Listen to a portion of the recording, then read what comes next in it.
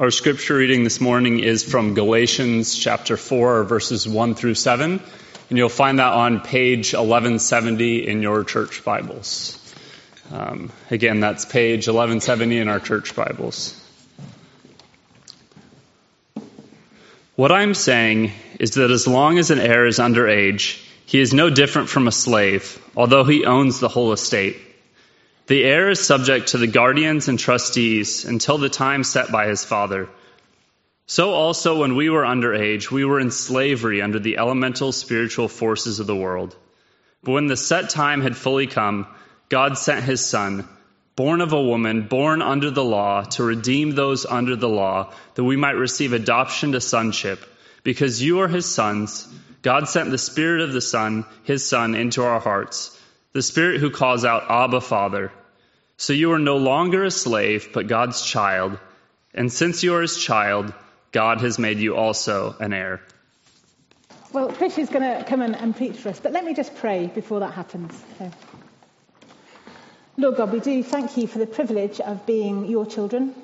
We thank you for the privilege of gathering together and hearing your word taught. We pray that as we listen now, you would give us soft hearts and ears to hear. We pray for you, Chris. Thank you for him. We pray that you would guide him as he speaks to us. In Jesus' name, amen. Thank you, Emily. Well, good morning, everybody. I wasn't sure whether it's that kind of church where we're allowed to speak to one another. It's been a while since I've been here, but it's all right to be interactive. Is that true? Is that right?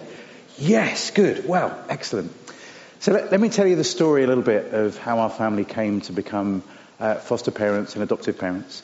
I'm going to talk to you a little bit about why adoption actually is core to the heart of God, and then I'm going to call you to take some action. Is that okay? That's where we're going. That's the plan. So you've been kind of warned in advance. Well, if I start way back a long time ago, my mum and dad have quite an interesting story. My dad was born in Malaysia, but my dad's dad was born in Sri Lanka. My mum was born in India, but her dad, as you can probably guess, was born in Ireland. So I'm a little bit of a mix, all sorts of different nationalities and ethnicities present in my family. So I love Birmingham. Birmingham feels like my happy place because we're a lovely multicultural city. So I feel like I blend in really well. And my wife and I, we got married, and we were cross-cultural missionaries in Albania. That's how we first met Emily, because you were working in Belgium and we were working in Albania. And then we came home, and God blessed us with 3 children in 3 years, and we were under 30. That was not necessarily a plan that we were working towards. If you're not quite sure how these sort of things happen, apparently Neil does an amazing seminar about that with diagrams and everything. It's way out of my pay scale, so over to Neil. So we had our 3 children, and then my wife says to me, you know what, I think we've still got capacity to care for some more kids. And I'm going, that is a great idea for other people. Because I'd worked it out. All these 3 children coming into our lives close together meant that there might become a day in the future where they might kind of leave home together. You know, they might go to work, they might go to university, they might be called to Christian full-time paid ministry. Anything could happen, and then it would just be me and the wife again, me and Miriam, and it'll just be the 2 of us. We'll go on long romantic walks along the beach. We live in Oxfordshire, which geographically is as far from a beach as it's possible to get, but we could commute to the beach. We'd be up for that. We could do those city breaks. Have you heard of couples that do city breaks? I don't know if it's ethically allowable anymore, but people used to fly to like Oslo for the weekend. And I'm thinking, this idea of fostering or adoption is going to take the edge off the long romantic walk along the beach if we're pulling a scooter, or if we have to take nappy sacks with us and a baby to Oslo. And so I was pretty resistant, and I thought this was not a good idea for our family. And then 3 things happened. So one was some friends of ours in their 60s became foster parents to teenage children for the first time. And he was a guy called Nigel, and his wife was called Tricia, and he used to be the head of UCCF back in the day. And I thought, whoa, if they could do that in their 60s, maybe our family could consider doing this in our 30s. Second thing that happened, and it's an occupational hazard if you're a Christian, God spoke to me through the Bible. Does that sound familiar to you? Is that an occurrence that's happened in your life? Just bits of the Bible started jumping out at me, and it was almost like, how did I miss this? How did I miss that God is really concerned about vulnerable people? That time and time again, God links our relationship with him to how we relate to vulnerable people. If you want to know more about that, we're going to be talking about that this evening. That if God cares about the widow, the orphan and the stranger, and I'm claiming to be a follower of God, then I should care about the widow, the orphan and the stranger. That I don't know why that hadn't happened. I've done a PhD in theology and that connection hadn't happened. So God spoke to me through the Bible. And then the third thing that happened was we became aware of the need. That there are more children coming into care in the UK than for a very long time. At the moment we're at a 10-year high. And less children getting adopted. Lots of children waiting to be adopted. And so those three factors combined together, and then we were ready to step forward.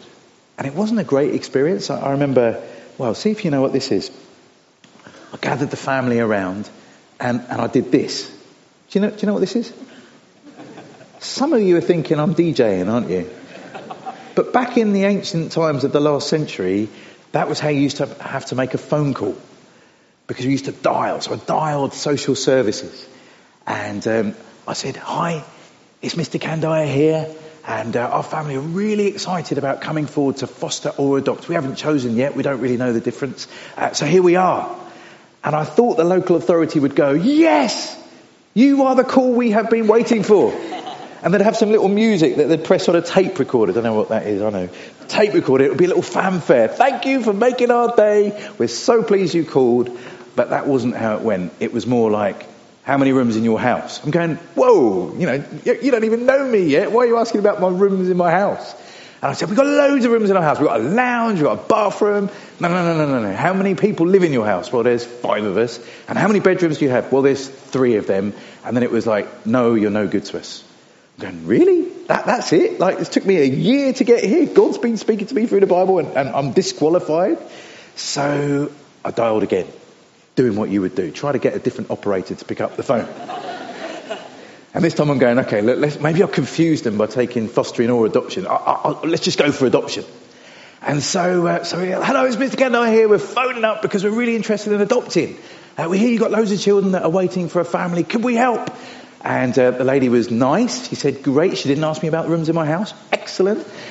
She said, tell me about your ethnicity. And I'm going, I have got this one, right?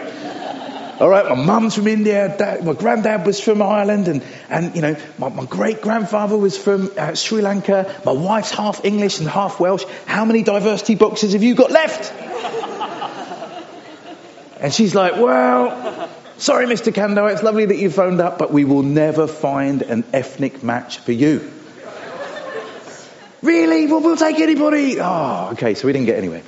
So we had to wait a long time, actually. I got a job in Oxford, and the job was teaching theology to Anglicans. It was great fun. I'm a Baptist, right? And they wouldn't release me on the Anglicans to talk about baptism until about 3 weeks before they were about to be ordained. I figured I think the idea was they were so far into Anglicanism, there was no way I could convert them to baptism at that stage in their journey. Anyway, long story. We all get on great. And this job in Oxford came with a house. And the house came with a dining room. Now, honestly, who needs a dining room nowadays? I mean, the dining room's useful if the Queen pops round.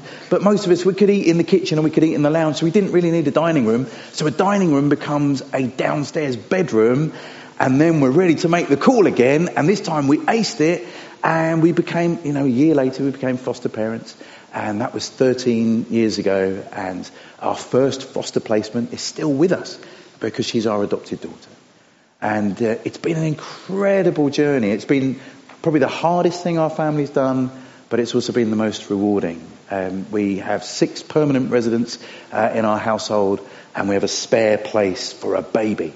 And a baby just left us just before Christmas, and we're still getting used to that. It's quite a hard transition. But that's our family. Now, why do I tell you that story? I tell you that story because I want you to consider fostering an adoption. I want to tell you that story because Birmingham needs more foster carers. You're one of the largest local authorities in the UK. Sharon just did some digging for me. And in the West Midlands alone, they're looking for 820 new foster carers right now. That's how bad it is. Maybe you've seen the news stories about teenagers who are being housed on canal boats or on caravan parks and visited by social workers. Do you know why that is? Because there aren't enough foster carers in the system. And those teenagers, sadly, are being exploited and criminalised, and their life chances are pretty rubbish. All of this on our watch, in our city, in our nation. And there's an opportunity for the church to do something about this that lives out in a very practical way God's heart for vulnerable people. But I want to open a scripture with you, and it's the one we had really beautifully read. I love American accent. It's one of my favourite accents. So thank you for reading it so well. You're going to need a Bible. I think we could stick it on the screen, this passage. Actually, there's a quote I want to give you before. Go back to the one about the gospel. Spirit of adoption. Our gospel determines our church's life and practice. The gospel is the seed, the filter, and the gatekeeper of the church's life. I want to show you that this idea of adoption is not just a kind of bolt-on, interesting extra. It's not just a kind of theological little oddity. It actually unlocks something really important about what we understand the gospel to be. And if you get this, I think it will transform the life of you as an individual and us as a church. I wrote a book, actually, it's available in the lobby, called The Greatest Secret. And the idea of adoption is the greatest secret, I think, to unlocking what we're supposed to be doing and living for as Christians today. So there you go, that's my little pitch to you. So Galatians 4, you probably know the book of Galatians very well. It was written by the Apostle Paul. He's trying to encourage a church that's going through quite a difficult time. It's confused about what the gospel is, about how you have a living relationship with God. And this is an important question, particularly if you're new to church, you're visiting today. What is it that these Christians believe? What is at the heart of why Christians want to sing and want to tell everybody in the world about who Jesus is? And the confusion was, well, how do you get to be in a right relationship with God? Some people thought that you had to obey all the Old Testament laws, including a really awkward one called circumcision. And circumcision was not a popular idea, and some people were going, hold on, if we're Christians, do we have to obey the circumcision law or not? What does it mean to be part of the family of God? Do we have to be Jewish or obey the Jewish laws in order to enter the kingdom of heaven? And so Paul's trying to write into that confusion, and he lands here at this important juncture in chapter 4. And he's explaining why being Jewish is brilliant but not necessary in order to enter the kingdom of God. And he starts to talk about this idea in chapter 4, verse 1. What I am saying is that as long as an heir is underage, he is no different from a slave, although he owns the whole estate. Here I think he's talking about the fact that there are loads of promises in the Old Testament towards the Jewish nation. And the Jewish nation, under the law of God, are like an underage child who one day will receive an incredible inheritance. But while they're waiting to come of age, they are no different, says Paul, to a slave, because the trustees, if you like, of the estate are bossing them around. And Paul's saying, well, that's like the law. The law's bossing people around because you're underage and you haven't quite reached your inheritance. The inheritance is going to be amazing, but in the meantime, you don't feel that much more important than a slave. And in verse 2 he says, the heir is subject to guardians and trustees until the time set by his father. So he's saying, it's great being Jewish, you've got an incredible promise ahead, all the promises of God will one day come true for you, that's amazing, but in the meantime it's quite tough. And then he says in verse 3, so also when we were underage. I think he's saying, you know what, it's great being Jewish, but even the rest of us, we have a problem. Our problem is that we were also under slavery, under the elemental spiritual forces of the world. This is a parallel, I think, to the chapter in Ephesians 2, when he talks about we are under the power of the evil one. We're not our own. We're not making decisions that we would like to make. We're being influenced by someone else.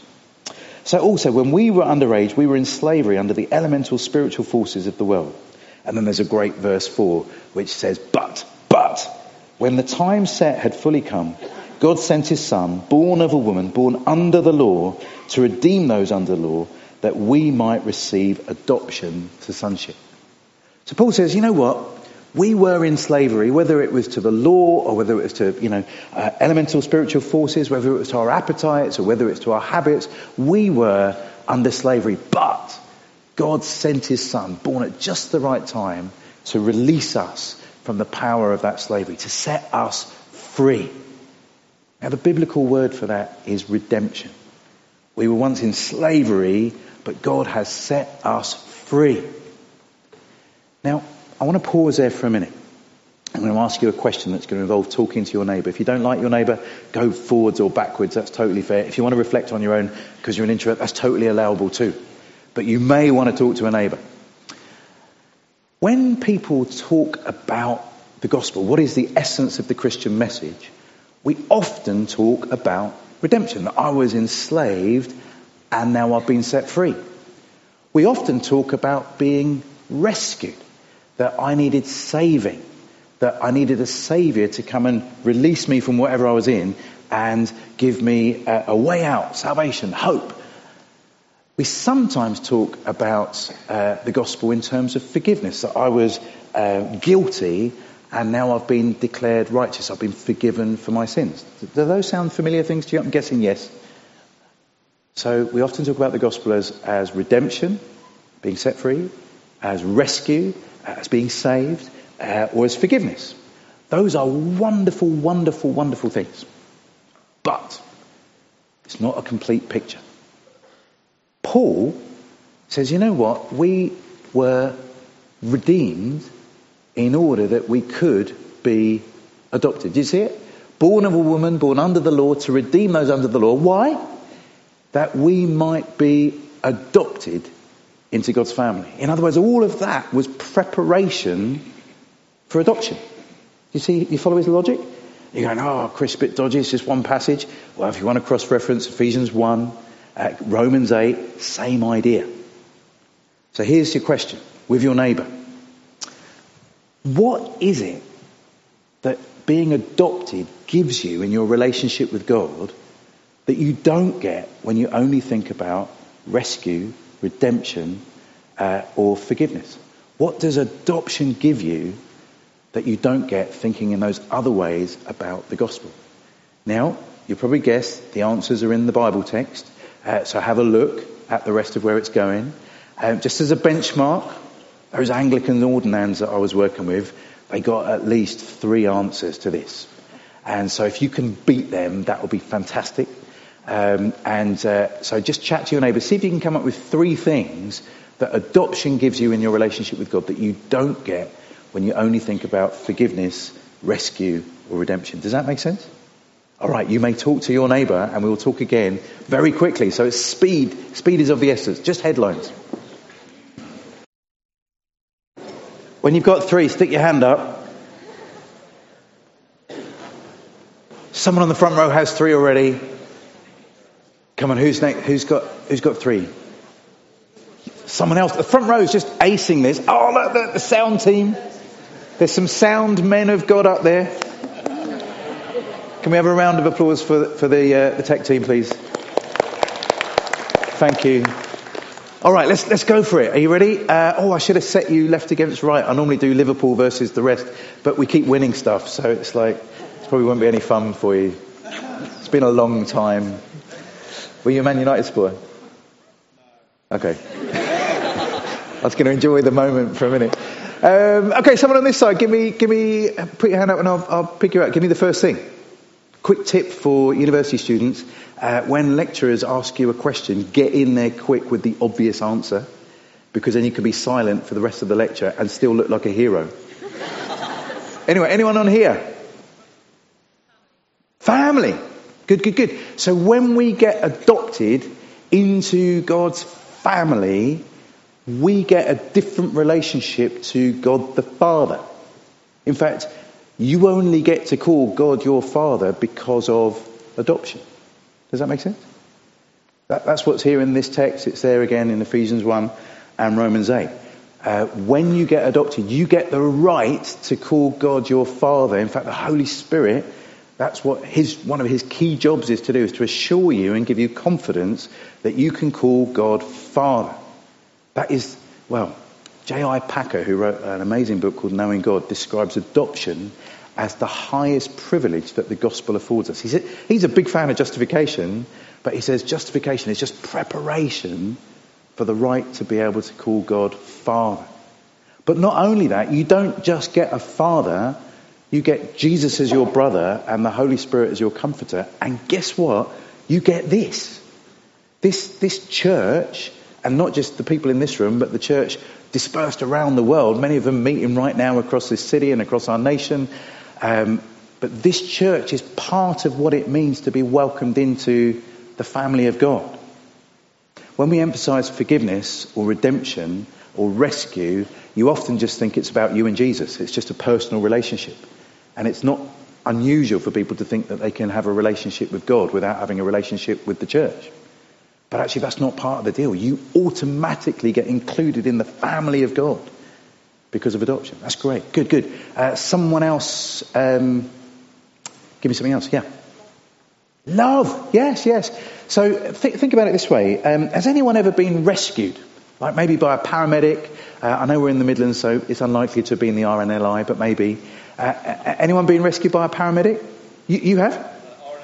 RNLI. Really? The RNLI? Serious? Not in Birmingham. What was it? Life-threatening? Would have been. And how long ago was it? 10 years. Brilliant. And life-threatening. The RNLI step in. They rescue you. And are you still in touch with any of the crew? No. Do you know the names of any of the RNLI staff? I mean, it was life and death, right? But you're not in touch. Not even a Christmas card. No. Isn't that ridiculous? If you think about it. That isn't untypical for how many people think about God. God is there to rescue me from a really difficult situation, but I actually want what he can give me. I don't want him. See, rescue doesn't automatically lead to relationship, does it? God doesn't just want to rescue you. He wants a relationship. He wants to love you as much, it's ridiculous, as much as he loves Jesus. And he wants to include you in the family and give you the same right of calling God your Father as Jesus has to call God his Father. I mean, that's ridiculous grace and love, isn't it? You see, you get that through adoption. You get love, you get relationship, you get family. Keep going. What else do you get? Clue is in the text. Inheritance. Look, he's on the front row. Maybe he's got better eyesight because it's quite a long way from the back to there. You get an inheritance. It's a bizarre inheritance, isn't it? You get to share Jesus' inheritance. Because actually it's all his, isn't it? He has the right to rule the nations. Everything belongs to Jesus. He's the rightful heir of everything.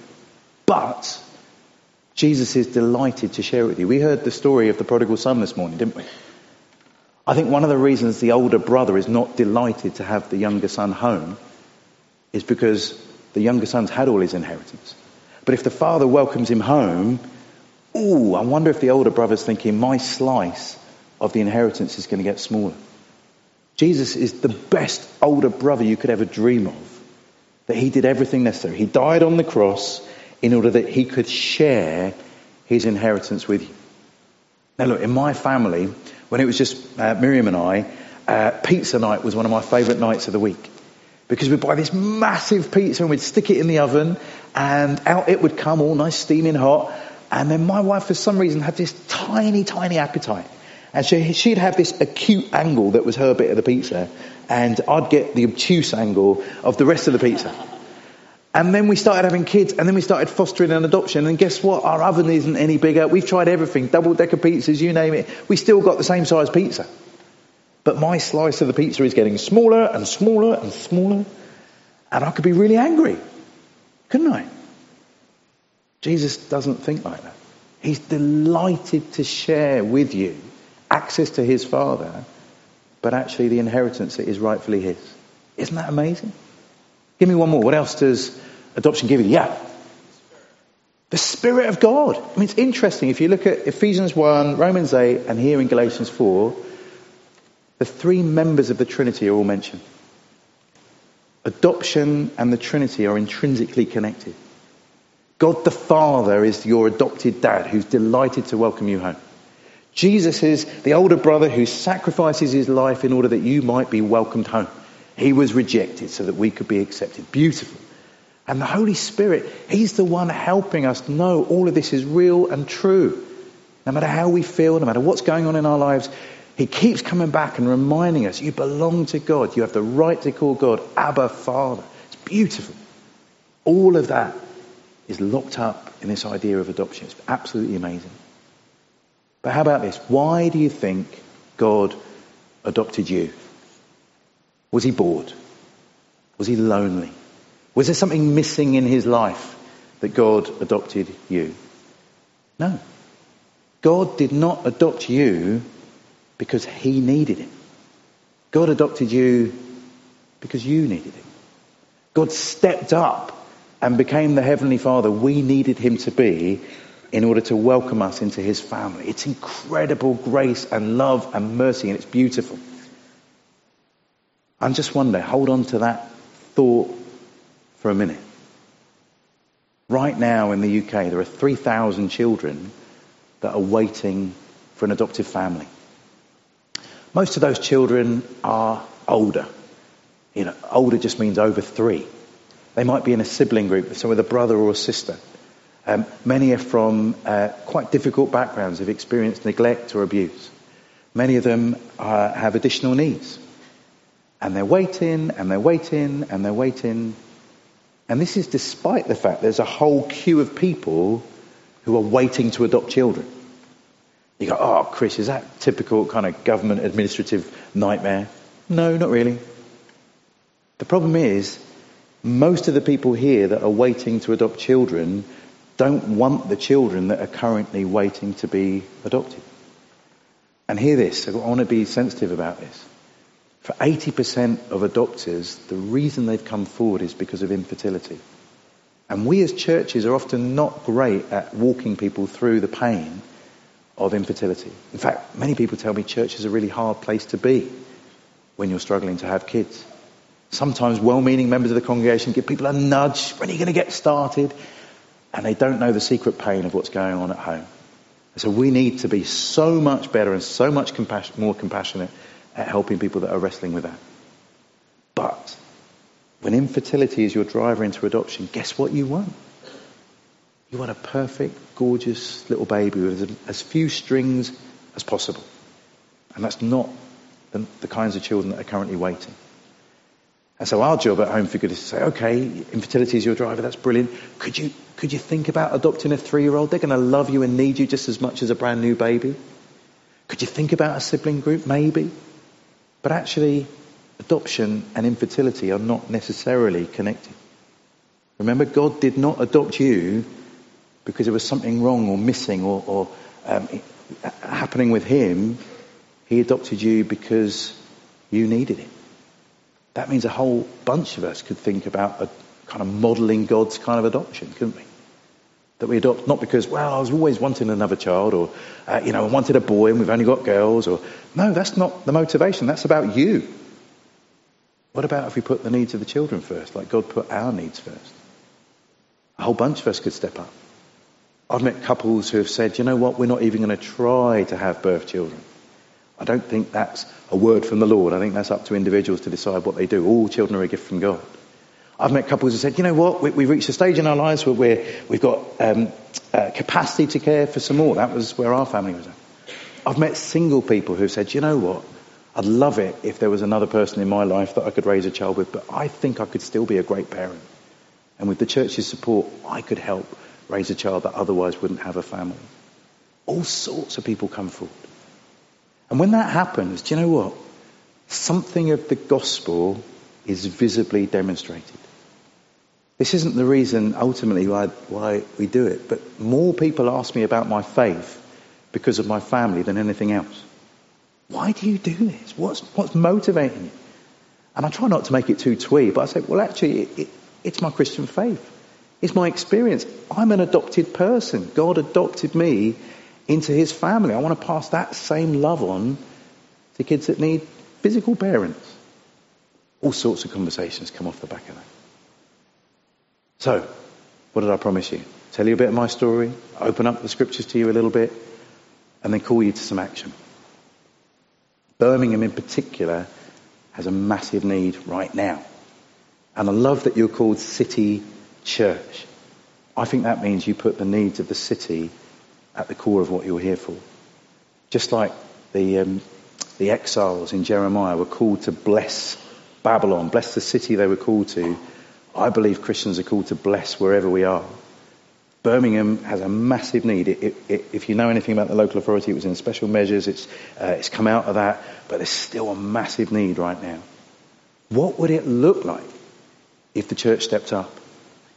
Now I know you're going, oh man, that's a lot to ask of us, and I want you to hear this isn't for everybody. This is an individual or family calling. This isn't something the church can put on you. You have to decide for yourself what to do. And just to give you some context, when we started Home for Good, 5,000 children were waiting for adoption, and there was a need of about 9,000 foster families. But the government had no idea where it was going to find those carers from, because they hadn't factored in the church. Of churches like City Church and the churches that you partner with in Birmingham, there's at least 15,000 in the UK. Anyone done the maths?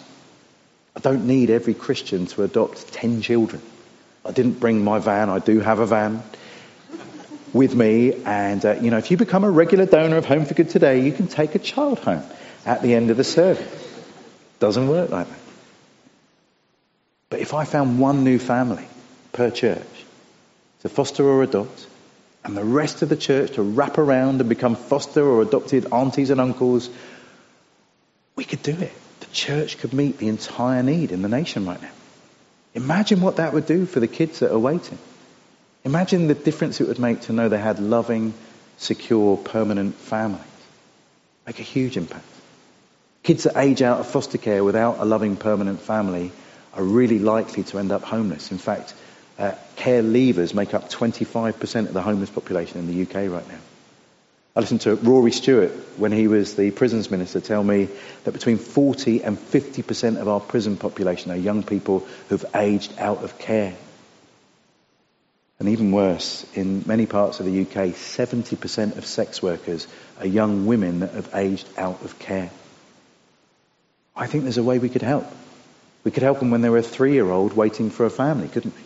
Give them the love and support. Can't promise you it's all going to work out lovely and there aren't going to be problems. It's going to be problems. It's going to be hard. But surely these kids have a fighting chance of a relatively normal life if there's a Christian family inputting the love and grace that we've received from God onto them. So for some of you, you might feel called to start the process to think about it, and there's a seminar later and you can chat to Sharon or me about it. For others of you, you might think, oh my goodness, it's not for us now. I haven't even finished uni. What am I supposed to do? There may be ways that God has a call on your life as a career to contend for vulnerable people. Could be through a career in social work. Social work is a really frontline mission field right now. There are not enough Christians within the social work field. There aren't enough anybody's in the social work field. It's a really desperate time. It could be you're called into politics. Imagine you were called to be an MP who isn't all about our relationship with Europe or their own personal agenda, but imagine you were willing to contend for those that God says he's particularly caring for, the widow, the orphan, and the stranger. Or it might be that you as a family think, well, this is something we want to pray for. We want to give ourselves to pray that this needle would shift, that the church would step forward, that the narrative would change. That the church wouldn't just be known for what we're against. There's a lot of lists. Even this week it's got worse, hasn't it? What people think we're against. Imagine they knew that we were for the vulnerable. And not just in words, but in actions. Wouldn't that change the way that people perceived our Saviour and our Lord? There's plenty of ways you can get involved. I'm going to invite you to stand. I'm going to say a prayer. And then I'll hand over to Emily for the next step of the service. And as we've said, I'm available at the end. Sharon's on a table. We've got a little card that we'll give you as you leave that says, count me in. If you want to pray for us, you want to support us, you want to find out more, we'd love to help you with that. And yes, there's a free book deal on the stand. Come and talk to us about that if you're interested too. But let's take a moment to pray, shall we? Father God, even just saying those words remind us again that we were once vulnerable children. We were once in slavery. But at just the right time, God sent his son, born of a woman, born under the law, to redeem us, but also to make us sons and daughters through adoption. But we're so grateful that at the core of the gospel is this wonderful acceptance into your family. Thank you that we get to call you Father. Thank you that we get the Holy Spirit in our lives. Thank you that we have an inheritance and a hope. Lord, all of that by your grace and mercy. And Lord, having received that from you, we ask that we would live lives of grace and compassion. That the world would see how we treat others, the grace that you've shown us. Lord, each one of us has a different story, a different response this morning. And I ask you that by your Spirit, you'd give us the confidence and the courage to take the right next step for us. We pray, Lord, for every one of those children in Birmingham that's currently waiting for a loving, permanent family. We pray for those 820 more foster families needed across the West Midlands. Lord, would you call all sorts of people, but would you call your church to step forward, to play our part in demonstrating your grace? We pray that in Jesus' name. Amen.